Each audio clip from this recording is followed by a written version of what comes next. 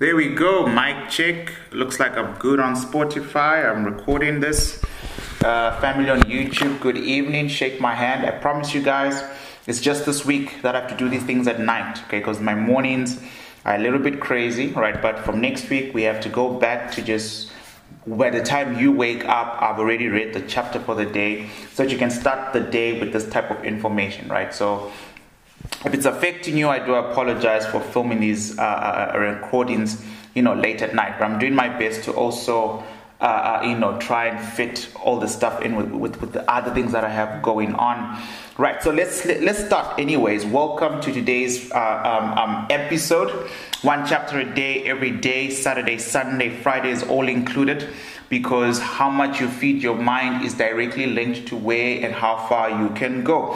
We are technically in season 2, book 2, and today we're looking at episode 4 of season 2, but in its entirety, really episode 16 of the podcast, right? And it's chapter 4 that we're looking at today in this beautiful book, The Richest Man in Babylon. Potato.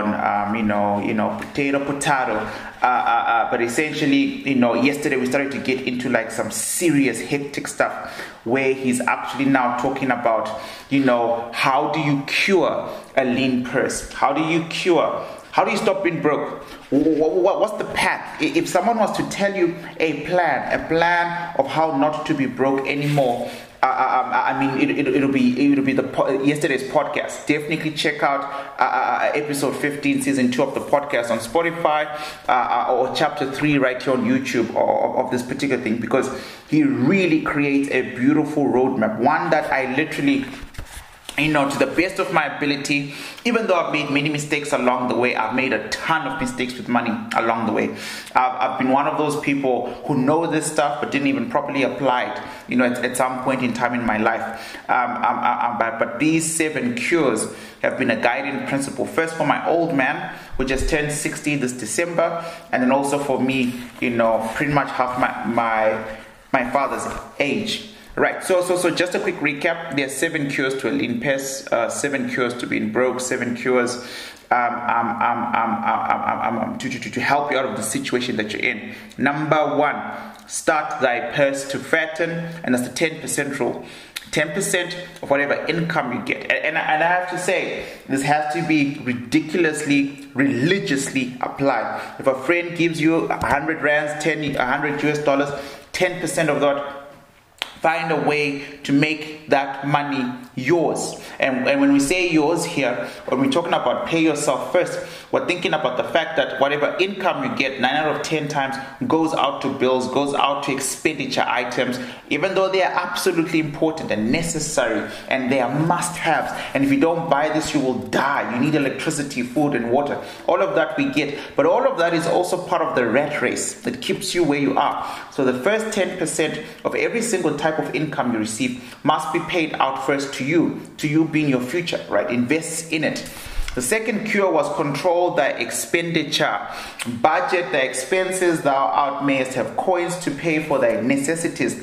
Pay for thy enjoyments and gratify thy worthwhile desires without spending more than the 9/10 of thy earnings. Because we're following this thing methodological, must be very clear. We have to be clear what he's doing.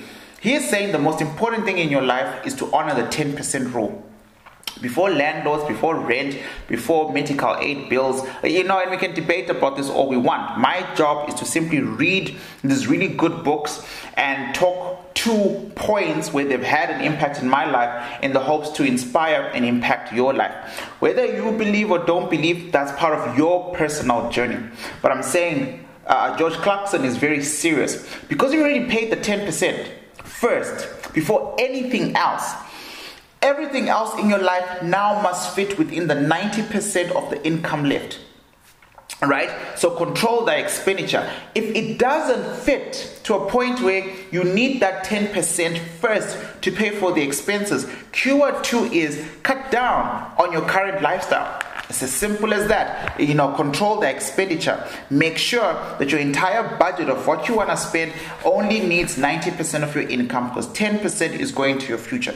Cure number 3, make thy gold multiply. Put each coin to laboring, that it may produce its kind, even as the flocks of the field help bring thee income, a stream of wealth that will flow constantly to thy purse. So basically get that money working. Crypto, NFTs, FX, bonds, real estate, basically practically the game of Monopoly, rich dad, poor dad stuff, silver, gold, palladium, platinum, uranium,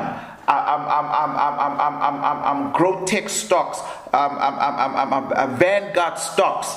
I could go on and on. There's literally there's a system in South Africa, at least South Africa, and I'm sure it's across the world, where you can invest in cattle or sheep, and you do zero manual labor. Because I'm in financial markets, right? Some things that would impress people don't impress me because of the expected gains, right? I control my rate of investment. Basically, if you're a trader, I know if I put $100 today, I can get $300 in the next 2 days, 3 days, 3 weeks. I control that, right? But there's other investment vehicles where you don't control that, but there is a good expected outcome. And if those people are interested, I'll have to find it. It'll take me forever to find it. But I remember, you could literally buy a baby sheep for a certain price, and after a year, that baby sheep will be this big. And because of supply and demand in the Eastern Cape, where I'm based, when they sell those sheep, they pay you back profits. Simple. It's like old school investment. It's clear cut. You can buy a little cow. They'll charge you this much at the beginning. They feed that cow with your investments. Basically, the cow grows. The cow goes to a market. You get XY on it. There isn't a shortage. There is not a shortage of ways to make thy gold multiply. I always tell people, one day I'll start a crypto Stockville, but I don't want to start a crypto Stockville because it just gets dramatic, and then people use your name and they scam people. But I'm happy to give the idea out. And guess what? You can do it by yourself. It's called dollar cost averaging. I dollar cost average into all my investments every month. I have no choice. I am bound to that. Dollar cost averaging is Stockvaling. Stockville, for those of you not in South Africa, is something that's prominently done by African women, where they pull together every month. They put funds together, and then after the end of the year, they buy groceries for everyone in the group. Or if we're 10, I'll put 1,000, you put 1,000, you put 1,000, and this month is your month to get all the money for yourself. I did that with a group of friends in undergrad. Actually, it was going so well. The difference between me and my friends was when it was my turn to get paid, we were 6, so we put 2,000 rands each every month, and every month someone would get 12,000 rands, and then I need to make sure I put my 2,000 for the next person. The only difference is because it was undergrad, 2010, 11, 12, when I got into my honors in 2014 or something, and my mind was awake to crypto, my 12K went to crypto. Simple. I just fast tracked it. I don't know what they did with theirs, right? And I don't remember being brave enough to actually say, do it, put it here. I spoke roughly around it, but I wasn't. Anyways, long story short, there are multiple ways to get thy gold to multiply. Choose what works for you and do it. Cure number 4, guard thy treasures from loss. Consult with wise men. Secure the advice of those experienced in trading and profitably handling your gold. Let their wisdom protect thy treasure from unsafe investments. It's quite simple. There's no such thing as a quick get-rich scheme that can be sustained. Right, you will lose your funds. There is also no such thing as an unmethodological thought process towards investing. All right, unless if you are lucky and patient.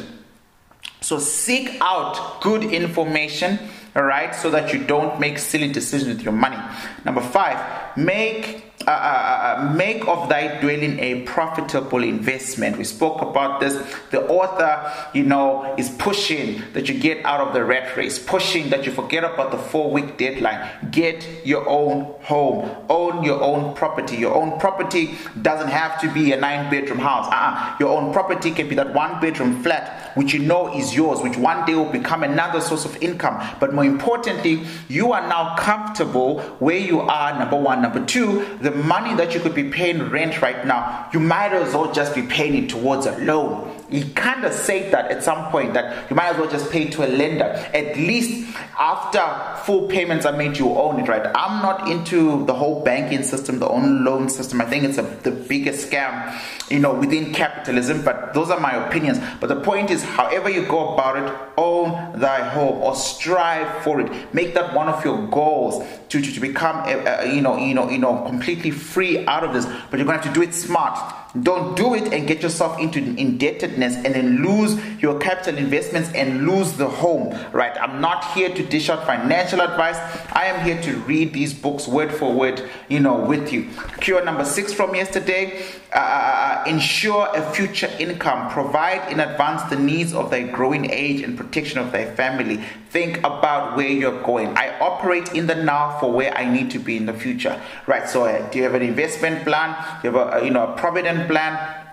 Which I'm not a big fan of, but I own one, and I got one for my partner, and I got a life insurance policy and whatever, and there's like these stupid debit orders, which I know have less trained investors or traders like myself who make type of gains and give me peanuts. I know about that, but it's just wiser to have something. But most of my money is never locked up in those funds, right? I literally, once again, when you become proficient in financial markets, you control the rate of investments, the rate of return of investments, right? Your ROI is fundamentally based on you. So that might be something you want to master, right? How do I get the best return of my money?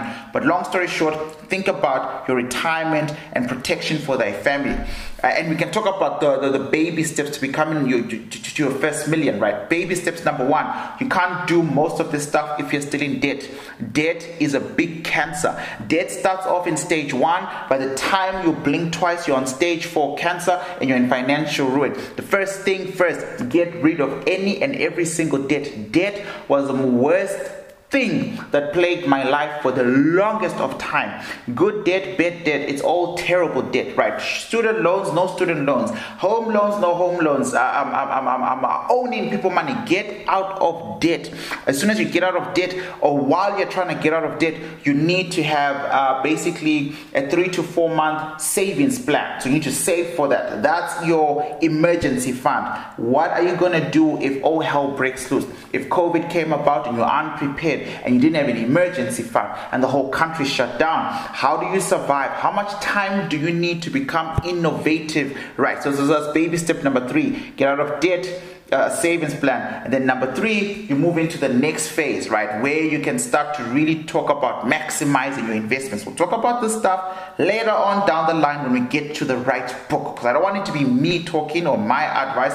I really want this to also come from from these particular authors. Then finally, number 7, the 7th cure, the ability to earn, to cultivate their own powers, to study and become wiser, to be more skillful, to act as to respect thyself. Cure number 7 is increase thy ability to earn through bettering your skill set that creates that income, right? You want to be as efficient as possible. Whether it's true or not, you only get paid for what you're worth most of the time. In capitalism, we know it's not true because you're completely exploited, but from a market perspective, you only get paid what you are worth. All right, so these are the 7 cures that we looked at yesterday.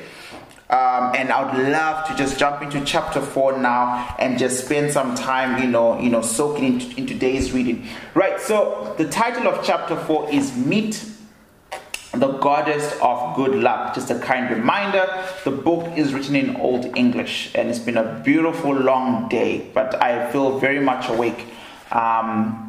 And actually have a lot of work to do after the podcast, so I will be as efficient as possible, but you'll forgive the hiccups and the bumps along the road. Right, so it starts off with a little quotation. Chapter 4 starts off with a little quotation right there at the top, so I'm going to read that first. Right, if a man be lucky, there is no foretelling the possible extent of his good fortune. Pitch him into the Euphrates, and like as not, he will swim out with a pearl in his hand. So basically, if luck is on your side, nothing can stop you. The Euphrates were big enemies of Babylon. So even if you throw him amongst his enemies, he will come out with a pearl in his hand. And it's a Babylon proverb. There we go. The desire to be lucky is universal. It's just as strong, it's just as strong in the breasts of men for 4,000 years ago in ancient Babylon as it is in the hearts of men today. We all hope to be favored by the whimsical goddess of luck. Is there some way we can meet her and attract not only a favorable attention but a generous favors? Is there any way to attract good luck? That is just what the men of the ancient Babylon wished to know. It is exactly what they decided to find out. They were shrewd men and keen thinkers. That explains why their city became the richest and most powerful of their time. In that distant past, they had no schools or colleges. Nevertheless, they had a center of learning, and a very practical one it was. Among the towered buildings in Babylon, tomato, was one that ranked in the importance with the palace of the king. The hanging gardens and the temples of the gods. You will find a sanct mention of it in the history book. More likely, no mention at all. Yet it exerted a powerful influence upon the thought of that time. This building was the temple of learning, where the wisdom of the past was expounded by voluntary teachers, and where subjects of popular interest were discussed in open forums. Within its walls, all men met as equals. The humblest of slaves could contribute with impunity the opinions of a prince of the royal house. Among the many who frequent the temple of learning was a wise man named Arcad. Arcad is also the wealthiest wise man in the book, right? So it's interesting, right? Called the richest man in Babylon. He had his own special hall where almost any evening a large group of men, some old, some very young, mostly middle-aged men, gathered to discuss and argue interesting subjects. Suppose we listen to see whether they knew how to attract good luck. The sun had just set like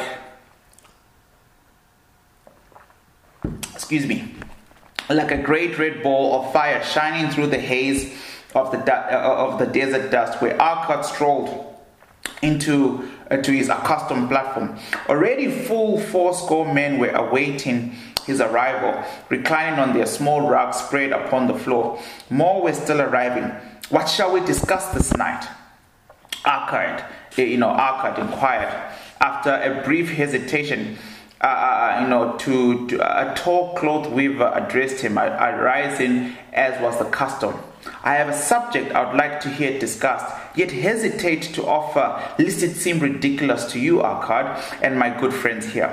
Upon being urged to offer it both by Arcad and by the calls of the others, he continued, This day I have been lucky, for I have found a purse in which there are pieces of gold. To continue to be lucky is my great desire. Feeling that all men share with me this desire, I do suggest we debate how to attract good luck, that we may discover ways it can be enticed to one. A most interesting subject that had been offered, Arcad commented. One most worthy of our discussion. To some good men, good luck bespeaks by a chance happening that, like an accident, may befall one without purpose or reason. Others do believe that an instigator of all good fortune is our most, benominious goddess, Ashat. I don't know, I'm just reading the names. Ever anxious to reward with generous gifts those who please her. Speak up, my friends. What say you? Shall we seek to find if they be means of which good luck may be enticed to visit each and all of us? Yeah, and much of it, responded the growing group of eager listeners. Thereupon Arcad continued, To start our discussion, let us first hear from those amongst who have enjoyed experiences similar to that of the cloth weaver in finding or receiving without effort upon their part valuable treasures or jewels. There was a pause in which all looked about, expecting someone to reply, but no one did. What now? What? No one? Arcad asked. Then a rare indeed must be this kind of good luck. Who now will offer a suggestion as to where we shall continue our search? That I will do, spoke a well-robed young man arising. When a man speaketh of luck, it is not natural that his thoughts turn to the gaming tables? Is it not there where we find many men courting the favor of the goddess in hope she will bless them with the rich winnings? As he resumed his seat, a voice called, "Do not stop. Continue thy story. Tell us, didst thou find favor with the goddess at the gaming tables?" So probably like gambling. "Did she turn the cubes with the red side up, thou filled thy purse at the dealer's expense, or did she permit the blue sides to come up so the dealer ranked in thy hand thy hard-earned pieces of silver?" The young man joined the good-natured laughter, then replied, "I am not averse to admitting she seemed not to know I was even there. But how about the rest of you? Have you found her waiting about such places to roll the cubes in your favor?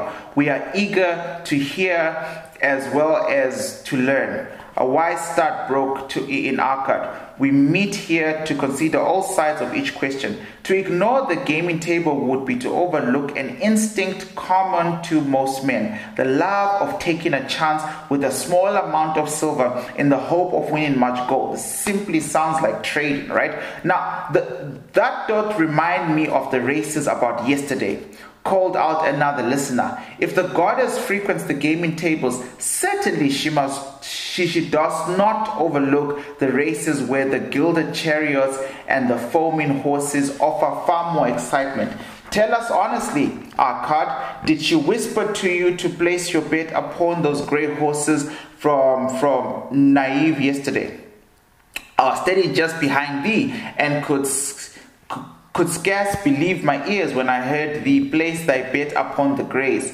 Thou knowest as well as any of us that no team in all of Assyria can beat our beloved bays in a fair race. Does the goddess whisper in thy ear to bet upon the greys, because at the last turn the inside black would stumble and so interfere with our bays that the greys would win the race and score an unearned victory? So Arcad bet on horses and the horses won, so he made money.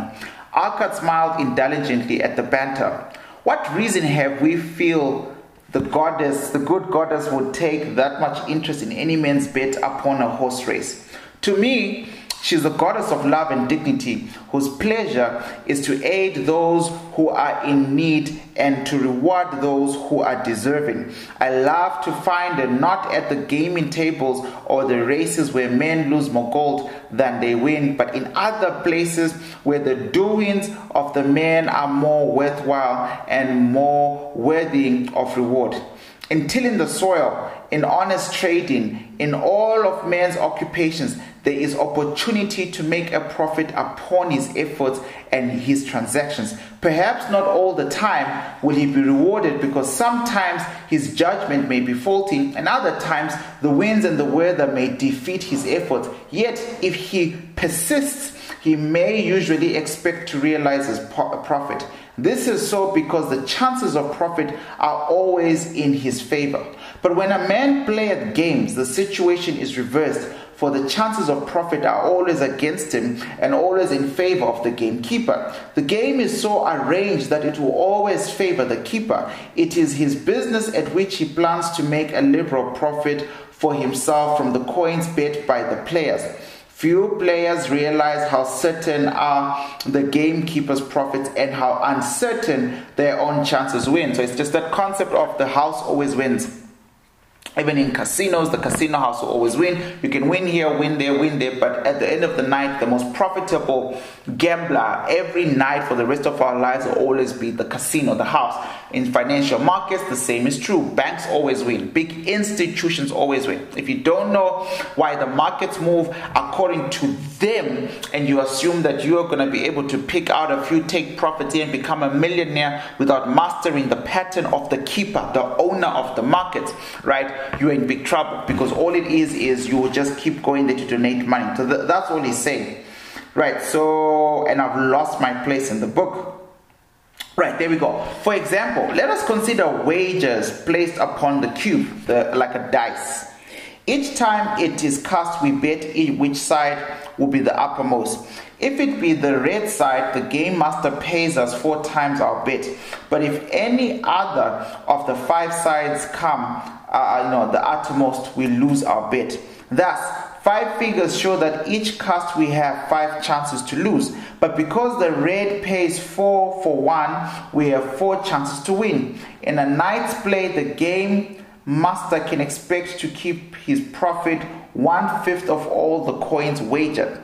Can a man expect to win more than occasionally against the odds so arranged that he should lose 1/5 of his bets, right? So there's a lot of old English in there, but maybe just a quick example to explain what's going on here. And I do apologize if you're not a trader, because most of my relatable examples come from trading, but it works anyways. Like those of you who are going to come to my trading psychology course, by the way, which is specifically for all types of traders. Doesn't matter your trading strategy, but if you're going to come for my trading psychology course, we're going to have to start with this idea. I've got one of my wallets here actually.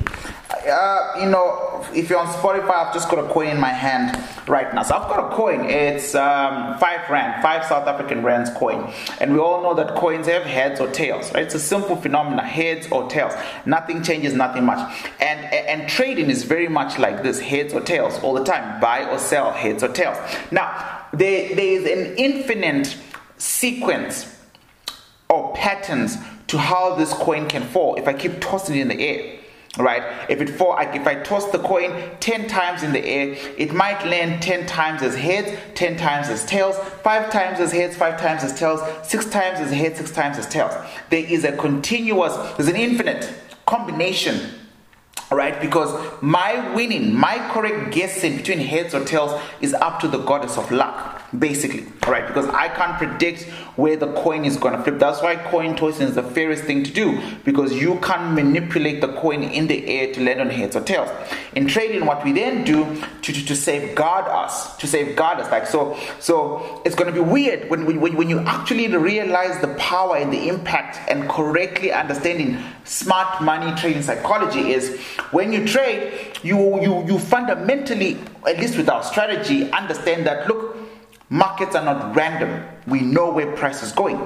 But we don't always know which trade is going to make us the most money. That's why we want to trade in clusters to monitor it, right? Because we could be right about market direction, but we are not right or correct about the intermediate everyday market manipulations, a new virus breakout, a president getting assassinated, Russia all of a sudden trying to, threaten world war, the everyday random things in life that affect us. So we don't know that. So what we do as traders, just as a quick summary, is we do something called risk reward ratio. If I flip this coin 10 times and it evens out, that 5 times fall on heads and 5 times fall on tails, and I choose heads, and I have a 50-50 chance for me to become profitable in trading, is every time I trade, I go with the higher risk reward ratio, because out of the 5 losses I take, when I win 5 times at a risk ratio of 1:3, I then have a chance of making up what I've lost. So that's what that weird paragraph we just read was saying.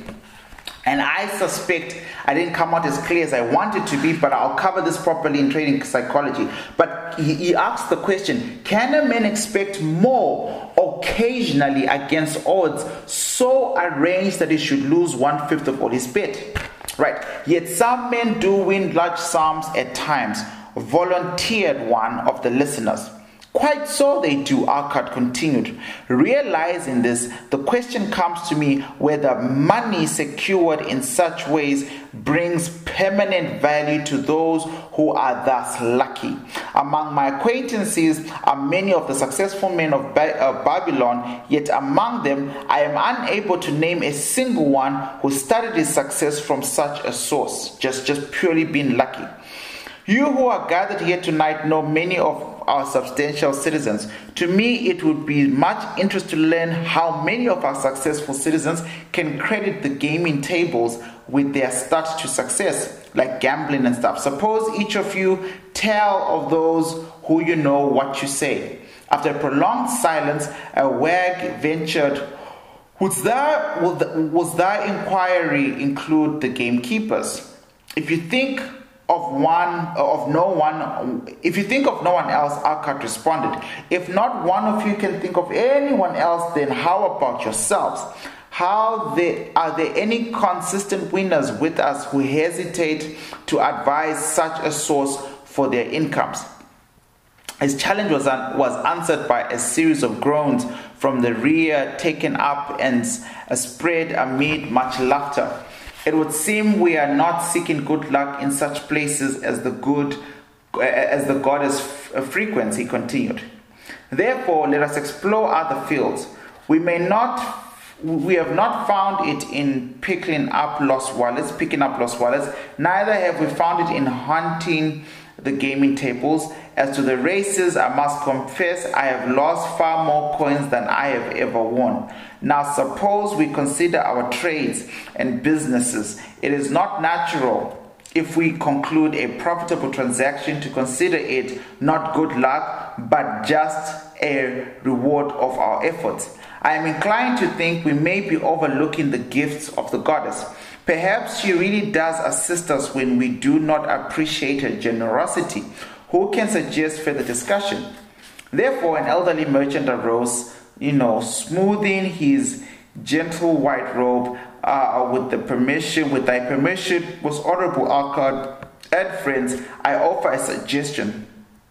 If, as you have said, we take credit to our own industry and ability for our business success, why can we not consider the successes we almost enjoyed but which escaped us happening, which would have been profitable? There would have been a rare examples of good luck if they had actually happened. Because they were not brought to fulfillment, we cannot consider them as our just rewards. Surely many men have such experiences to relate. Here is a wise approach Akkad approved. Who among you have had good luck within your grasp only to see it escape? Many hands raised upon them. That of the merchant. Akkad motioned him to speak. As you suggest this approach, we should like to hear first from you. I will gladly relate a tale, he resumed. That doth illustrate how closely unto a man good luck may approach, and how blindly he may permit it to escape, much of his loss and regret. Many years ago, when I was a young man, just married and well situated to earning, my father did come one day and urge most strongly that I enter upon an investment. The son of one of his good friends had taken notice of the barren tract of land not far beyond the outlier walls and cities. If they lay above the central, where no water could reach it, the sons of my father's friend devised a plan to purchase this land, build 3 large warehouses that could be operated by oxygen, and therefore raise life-giving waters to the fertile soil.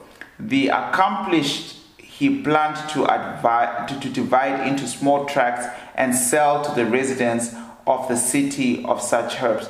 The son of my father's friend did not possess sufficient gold to complete with each undertaking, like myself.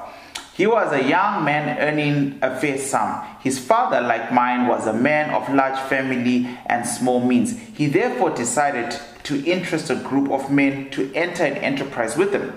The group was to comprise 12, each of whom must be a money earner and a degree 1/10 of his, and agreed to pay 1/10 of his earnings into the enterprise. While the land was made ready for sale, all would then be shared justly in the profits in proportion to their investments. Thou, my son, bespoke my father unto me, art now is thy young manhood. It is my deep desire that thou begin the building of a valuable estate for thyself, that thou hast become respected among men. I desire to see thou profit from a knowledge of the thoughtfulness mistakes of their father. This I do result This I do, I dearly desire my father, I replied. Then do this, I advised. Do what I should have done at thy age. Provide thy earnings, keep out 1/10 to put into a favorable investment, the 10% rule. Okay, with this 1/10 of the earnings and what it will also earn, thou canst before thou art my age accumulate for thyself a valuable estate. Thy words are words of wisdom, my father. Greatly do I desire riches, yet there are many uses to which my earnings are called. So I've got lots of expenses. Therefore, do I hesitate to do as thou advise? I am young. There is plenty of time. There is not plenty of time. There is not you. I think I started 5 years late. What helped me was I was extremely aggressive, and I still am today. But I started 5 years late, even though I was wrong most of the time. I truly believe because you can work this stuff out. Like, you can honestly work out your basic. You can map out how much you need in the next 5 to 10 years, right? You've got kids, you calculate your school fees, private fees. If you're renting, how much you're going to rent. If you're going to buy, how much you're going to buy. You can work out your basic income, and you can tell how much you need to save up and invest for what type of a life you can live, right? So I always tell people, you are never young. Most of the time, you are already late. So I thought at thy age, yet behold, many years have passed, and I have not yet made the beginning. We live in a different age, my father. I shall avoid thy mistakes. Opportunity stands before thee, my son. It is offering a chance that may lead to wealth. I beg of thee, do not delay. Go upon the morrow to the son of my friend and bargain with him to pay 10% of thy earnings into his investments. Go promptly upon the morrow. Opportunity waits for no man. Today is here, soon it is gone. Therefore delay not. In spite of the advice of my father, I did hesitate. There were beautiful new robes just brought by the tradesmen from the east, the robes of such riches, and my beauty, my good wife and I felt we each possesses one. Should I agree to pay 1/10 of my earnings into the enterprise, we must deprive ourselves of these and other pleasures we daily desired. I delayed making a decision until it was too late. Much to my subsequent regret, the enterprise did prove to be more profitable than any man had prophesied. This is my tale, showing how I did permit the good luck to escape. It is the tale we see how good luck awaits to come to that man who expects opportunity. Commented, Sway the man of the desert. So I'll read that again. In this tale, we see how good luck awaits to come that man who accepts opportunity. Commented, Sway the man of the desert. To the building of an estate, there must always be the beginning. That start may have a few pieces of gold or silver, which a man diverts from his earnings. To his first investment, I myself am the owner of my herds.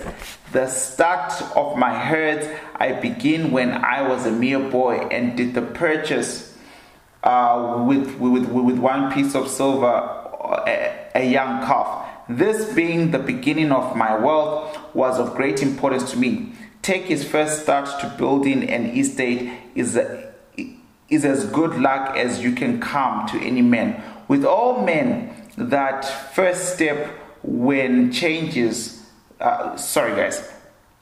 to take his first start to building an estate is as good luck as can come to any man. With all men, that first step which changes them from men who earn from their own labor to men who draw dividends from their earnings of the gold is important. Some fortunately take it when they're young and hereby outstrip the financial success to those who take it to later, or those unfortunate men like the father of this merchant who would never take it. Basically hold, right? If you invested in those financial market vehicles, the best trick is to hold as you accumulate in value. Had our friend the merchant taken his step in his early manhood, when this opportunity came to him, this day he would be blessed and much more of the world's goods, should the good luck of our friend the cloth weaver, because him to take such a step at a time, it will indeed be but the beginning of much greater fortune. Thank you. I like to speak also. A stranger from another country arose. I am Syrian. Not as well do I speak your language. I wish to call his friend, the merchant, a name. Maybe you think it's not polite, this name. Yet I wish to call him that. But alas, I know your word for it. If I do call it in Syrian, you will not understand. Therefore, please, some good gentlemen, tell me what the right name you call a man who puts off those things that might, be good for him. A procrastinator, called a voice. That's him, shouted the Syrian, waving his hands excitedly. He accepts not opportunity when she comes. He waits. He waits. He says, I have much business right now. Bye-bye. I'll talk to you. Opportunity, she will not wait for such a slow fellow. Right. She thinks if a man desires to be lucky, he will step quickly. Any man who not step quick when opportunity comes, he big procrastinator. It sounds like I'm reading in Chinese, he big, but that's literally how it's written. He big procrastinator, like our friend, his merchant. The merchant arose and bowed, good naturally in response to the laughter. My admiration to these stranger within our gates who hesitates not to speak the truth. And now let us hear another tale of opportunity. Who has for us another experience? Demanded Akkad. I have responded, a red-robed man of a village age. I'm a buyer of animals, mostly camels and horses. Sometimes I do also buy the sheep and goats. Then I tell I'm about to relate, will tell truthfully how opportunity can come one night when I did least expect it. Perhaps for this reason I did let it escape, for this shall be the judge. Returning, to the city one evening after a disheartening 8 days journey in the search of camels, I was much angered to find the gates of the city bay closed and locked, while many slaves spread out our tent for the night, which he looked to spend with little food and no water. I was approached by an elderly man who, like ourselves, found himself locked outside. Honored, he addressed me. From thy appearance I do judge thee to be a buyer.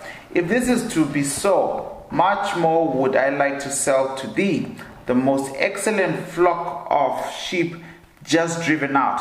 Alas, my wife good lies every sick with the fever.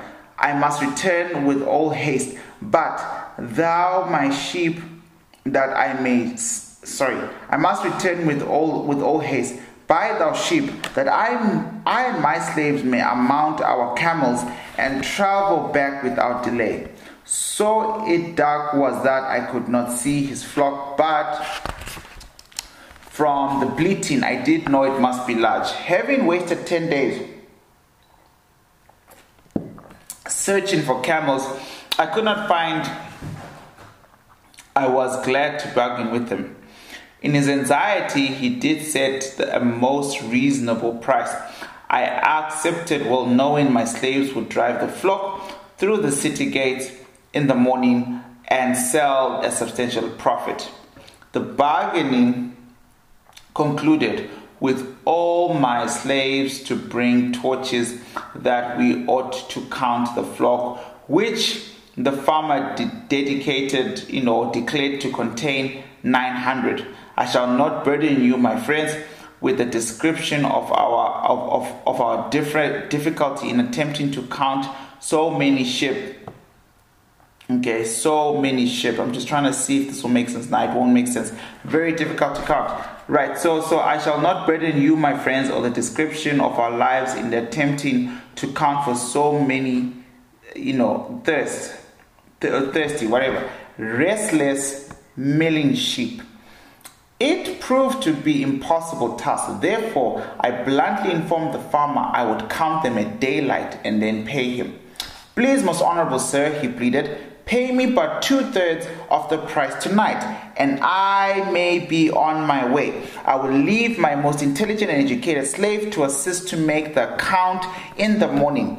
He is trustworthy, and to him thou canst pay the balance. But I was stubborn and refused to make payment plan that night. Next morning, before I awoke, the city gates opened and the 4 buyers rushed out in search of flocks. They were most eager and willing to pay attention. Prices caught the city with as threatened with the siege, and food was not plentiful. Nearly 3 times the price at what we can offer the flock to me did the old farmer receive for it. Thus was rare good luck allowed to escape. Here's a tale most unusual, commented Arkad. What wisdom doth it suggest? The wisdom of making payment immediately when we are convinced our bargain is wise, suggested a venerable saddle maker. If the bargain be good, then you need protection against thy own weakness as much as against any other man. We mortals are changeable. Alas, I must say, more apt change our minds when right than wrong. Wrong, we are stubborn indeed. Right, we are prone to facilitate and let opportunity escape. My first judgment is my best, yet always I found it difficult to compel myself to proceed with a good bargain when made. Therefore, as a protection against my own weakness, I do make a prompt deposit thereon. This doth save me from latter regrets for the good luck that should have been mine. Thank you again. I like to speak. The Syrian is back now. The Syrian was upon his feet once more. These tales, the stories are much alike. Each time opportunity fly away for the same reason. Okay, so now finally, guys, it's starting to get important. So those of you who are writing notes or highlighting or retaining, because I remember this chapter, right? So the tales are much alike. Each time opportunity fly away for the same reason. Each time she come to procrastinator. Bringing good plan. Each time they hesitate. Not say right now. Best time I do it quick. Alright, so how can men succeed that way? And this is how the Syrian is written as talking. So I know it sounds very choppy, it's not correct English, but it's old English, and this guy's Syrian is not in Babylon, so they're trying to give him, I guess, a choppy accent personality. But my point is, he says, look man, every time opportunity flies away, it flies away from the same reasons. Reason number 1, it seems to, when opportunity arrives at someone who loves to procrastinate, it's gone.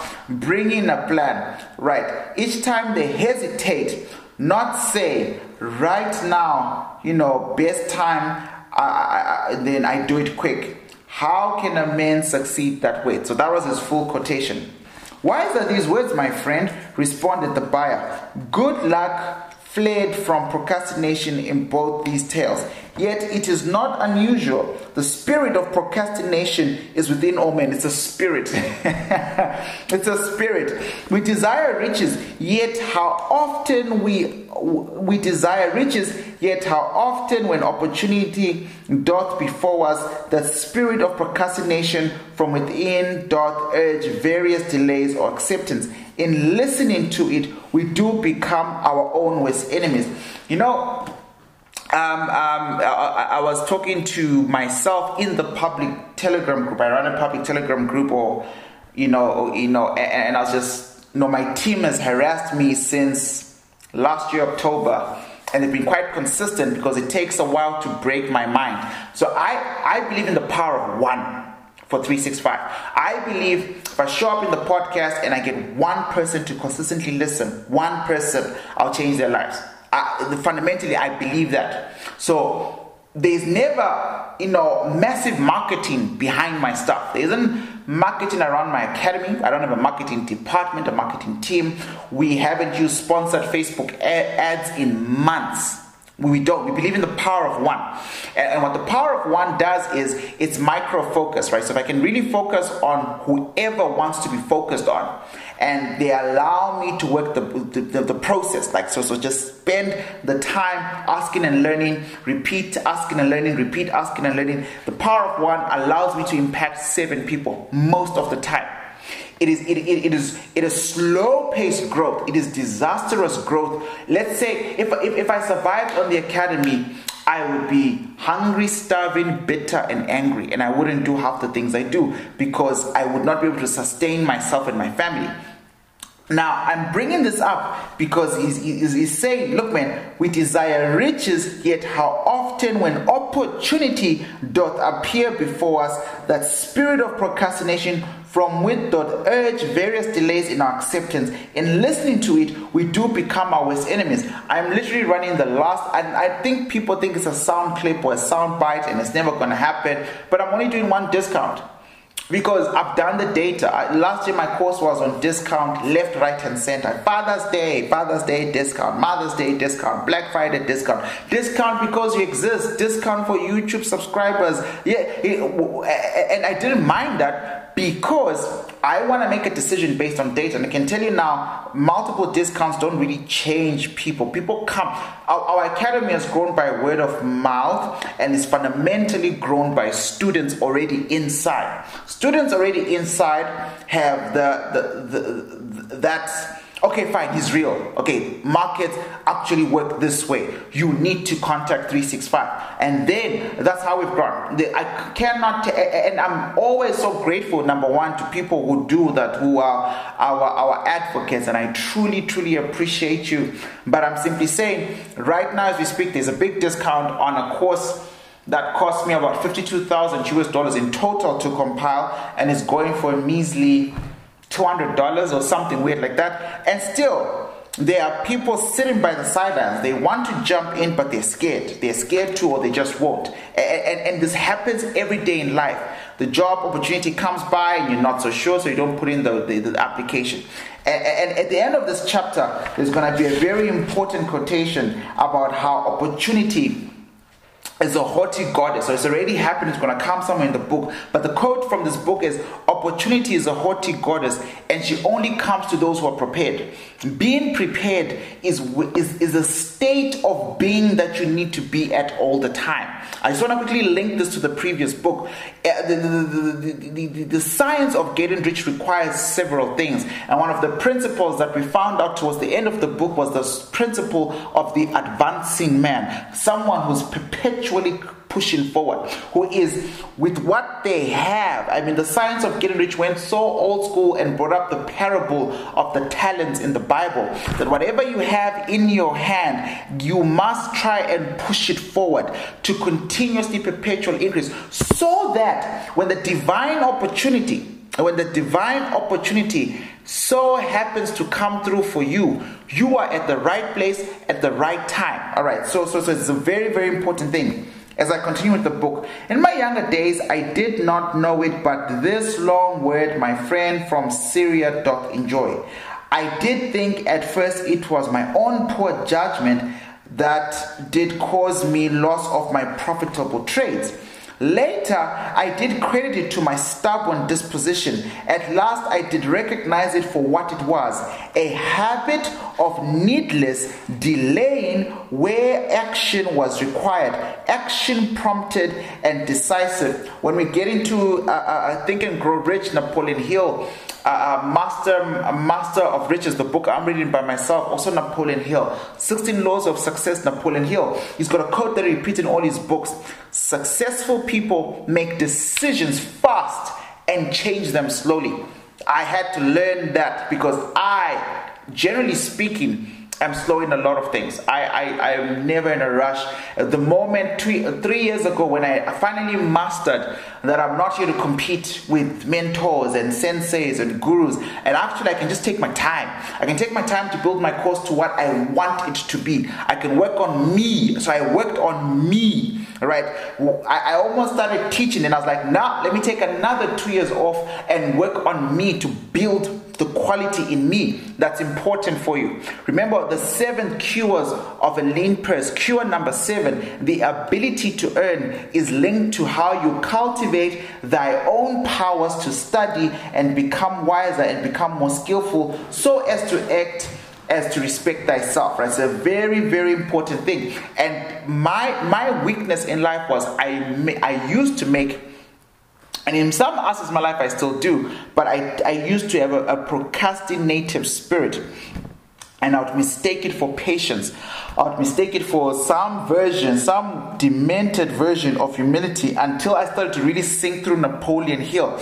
Successful people make decisions fast and change them slowly. I'll change them slowly. I'll rather move 10 times and realize I'm wrong and come back and start again, and then move up again. But I know I am 10 times better than being in a state of paralysis, of not doing anything. Right? So that's what the Syrian man is saying. Like, look, man, I've realized most of the time, first I thought it was me. I was just terrible at my business, at trading, whatever it is, at selling stuff. Then later, I thought it was my incredible stubborn disposition. You refuse to learn about NFPs. You refuse to learn about crypto. You're just stubborn. And then at least later on, I realized that it was a habit of needless delaying where action was required. Action prompt and decisive. How I did hate it when it is true character stood revealed. With the bitterness of a wild ass hitched to a chariot, I did break loose from this enemy of my success. Right. Thank you. I'd like to ask a question from Mr. Merchant. The Syrian was speaking. You wear fine robes, not like those of poor men. You speak like successful men. Tell us, do you listen now when procrastination whispers in your ear? Like our friend the buyer, I also had to recognize and conquer procrastination. Responded the merchant. To me, it proved to be an enemy ever watching. Procrastination proved to be an enemy ever watching and waiting to thwart my accomplishments. The tale I did relate is but one of many similar instances I could tell to show how it drove away my opportunities.